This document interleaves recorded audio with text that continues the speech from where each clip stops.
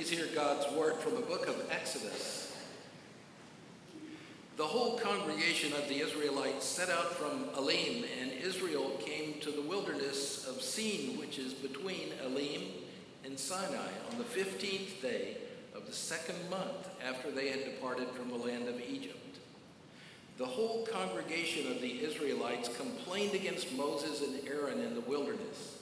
The Israelites said to them, "If only we had died by the hand of the Lord in the land of Egypt, when we sat by the flesh pots and ate our fill of bread. For you have brought us out into this wilderness to kill this whole assembly with hunger." Then the Lord said to Moses, "I'm going to rain bread from heaven for you, and each day the people shall go out and gather enough for that day. In that way I will test them whether they follow my instructions or not. On the sixth day, when they prepare what they bring in, it will be twice as much as they gather on the other days." So Moses and Aaron said to all the Israelites, "In the evening you shall know that it was the Lord who brought you out of the land of Egypt. And in the morning you shall see the glory of the Lord, because he has heard your complaining against the Lord. For what are we that you complain against us?" And Moses said, "When the Lord gives you meat to eat in the evening, and your fill of bread in the morning, because the Lord has heard the complaining that you utter against him, what are we?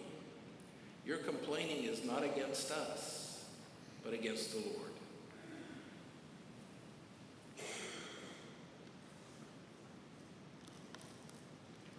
And our New Testament reading this morning is from Matthew 14. When Jesus heard about John, he withdrew in a boat to a deserted place by himself. When the crowds learned this, they followed him on foot from the cities. When Jesus arrived and saw a large crowd, he had compassion on them and healed those who were sick. That evening, his disciples came to him and said, "This is an isolated place, and it's getting late. Send the crowds away so they can go into the villages and buy food for themselves." But Jesus said to them, "There's no need to send them away. You give them something to eat." And they replied, "We have nothing here except 5 loaves of bread and 2 fish." And Jesus said, "Bring them here to me." He ordered the crowds to sit down on the grass, and he took the 5 loaves of bread and the 2 fish. He looked up to heaven and blessed them, and broke the loaves apart and gave them to his disciples. Then the disciples gave them to the crowds. Everyone ate until they were full, and they filled 12 baskets with the leftovers. About 5,000 men, plus women and children, had eaten. The word of the Lord. Pray with me, please. Saving God, by your Holy Spirit, carry us to the meaning of your word, a blessing that we will treasure in our hearts and souls. Amen. So there we were, dating and coming from some very similar places and yet being radically different. You know how it is when you first fall in love. You want to get to know everything you can about that other person. You find yourself trying out new things that they enjoy, things that were never on your radar. Things like hiking, or camping, or country and western dancing, or maybe going to a musical concert, such as the symphony or even the opera. And so it was with us. I found myself with hiking boots, and he found himself with a season ticket to the opera. When my birthday rolled around that year, he got me something very personal, something I had long wanted: opera glasses. I had often seen those regulars at the opera with those gorgeous mother-of-pearl opera glasses, and I wanted those too. Opened that beautifully wrapped box and took out those longed-for glasses, only to find camouflage binoculars.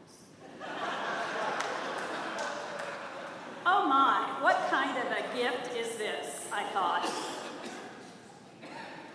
And isn't that the way we are so many times when we respond to God's gifts? We receive them and think, what kind of a gift is this? That's exactly what the Israelites did, isn't it? They were given the gift of freedom from oppression, and what did they do? They whined. They complained to Moses and Aaron that they wished God had just let them die in Egypt, rather than starve to death in the desert. But what did God do? He provided manna from heaven every day. And what did they do? They still complained. They didn't appreciate the gifts of freedom and food that they had been given. And we know that they didn't trust God because they tried to hoard the manna. God had to teach them to trust by letting the excess manna spoil. Well, and the disciples, they were no better, were they? When it came to feeding those 5,000, well, Jesus had just healed the sick. A pretty impressive miracle, I think. Pretty major stuff. And when the evening came, the disciples just wanted to call it a day and send folks home. How could they miss the power and the compassion that Jesus had just shown? It never occurred to them that Jesus would provide the food for that crowd. The gift of food that was right under their noses. Again, God had to teach them by telling them to go and look for it. God is continually giving us good gifts. And just like the Israelites and disciples, we oftentimes miss them. So what are some of those gifts that we miss? Well, the easy ones are the physical things. Food on the table, a roof over our head, clothing, warmth in the winter and cool in the summer, transportation, education. The list could go on and on. While many in the world starve, we gorge. We even waste and think nothing of it. We seem to think that these aren't just gifts. We think that we're entitled to them, things that will just be there for us. In and of themselves, material things are good. God created them. It's just that too often we use them for the wrong purposes, or we're not grateful for what we have. And oftentimes, we just don't recognize the gifts from God. Other gifts from God may include things like relationships with family and friends, opportunities for work, and a place to worship like Canyon Creek. We miss that these are gifts from God, and we continue to take them for granted, not recognizing them for what they are. A story from a friend of mine comes to mind. She's a member of a relatively large church that owns some property on its campus that went unused for several years with very tight budgets. It seemed like the church had made a wasted investment in land when they relocated with unfulfilled dreams of rapid growth. However, my friend didn't miss the gift that God had given her church. She saw some raw land that would be perfect for a community garden. A garden that could provide fruits and vegetables for not only church families, but for others in the community. And she saw a place where youth could work together to produce something that would benefit those in need. And Boy Scouts could use their time and energy to improve the garden, to earn their Eagle Scout badge.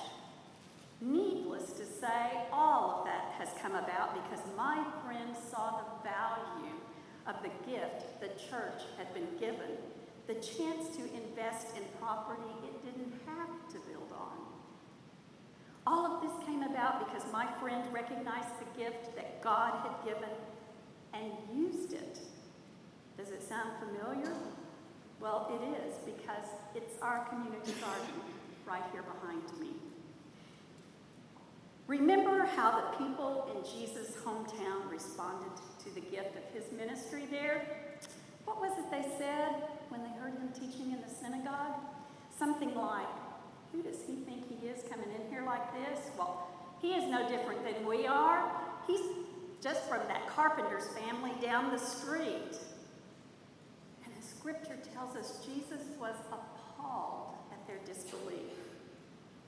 Wow, talk about missing a gift, the opportunity to learn from the Master. And then there are God's gifts like grace and mercy, love and peace and the Holy Spirit and just sheer access to God. How often do we miss these gifts? Do you always recognize them when they're right in front of you? When someone extends grace to you or love? Or what about a moment of peace in the midst of chaos at work or at home? If you're like me, you often miss those gifts.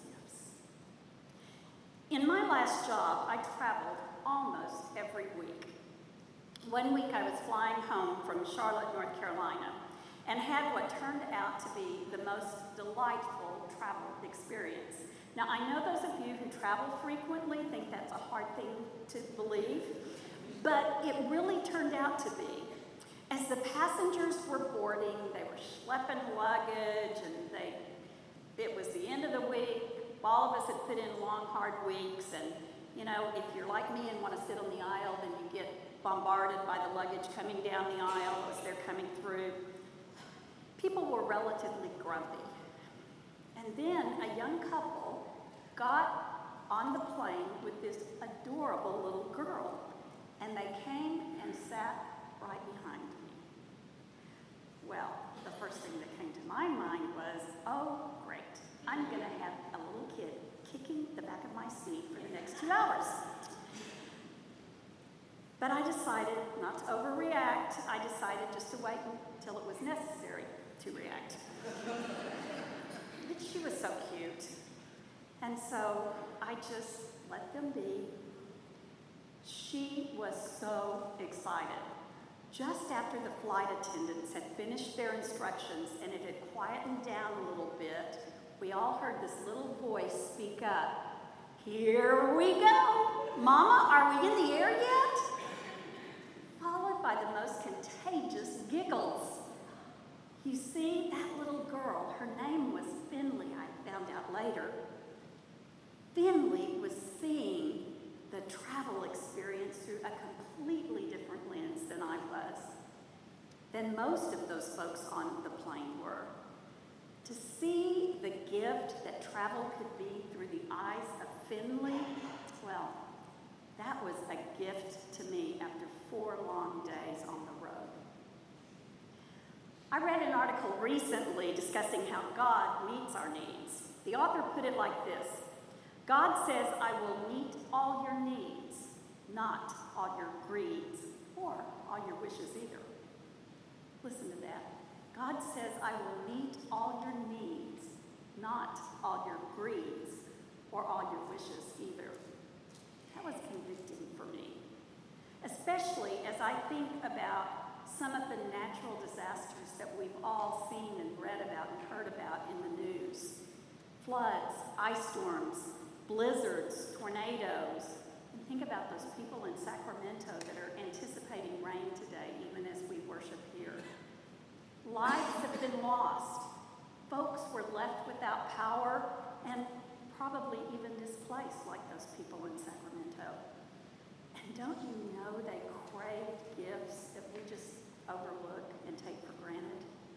Gifts such as heat or a roof over our heads, clothing. I imagine those circumstances those people are in, they were grateful for the small things. And what about peace in the midst of that chaos, or the hope to go on? I imagine they don't miss the value of those things. So what happens when we do recognize the gifts from God? I'll tell you what happens. Extraordinary things happen. The Israelites survived and made it to the Promised Land. The disciples were able to feed 5,000 people. A church community came together to build a community garden and feed the hungry. and a little girl changed an entire plane of grumpy people into happy people. And my camouflage binoculars, well, they ended up being used a whole lot more than those mother-of-pearl opera glasses would have been. Not only were they taken to the opera, but they were used on many hikes in national parks and state parks and all kinds of wonderful things to see the gifts of this creation that God has given us. They've helped me see so many gifts I would have missed otherwise. It ended up being a pretty extraordinary birthday present. So this week, what will be your camouflage binoculars?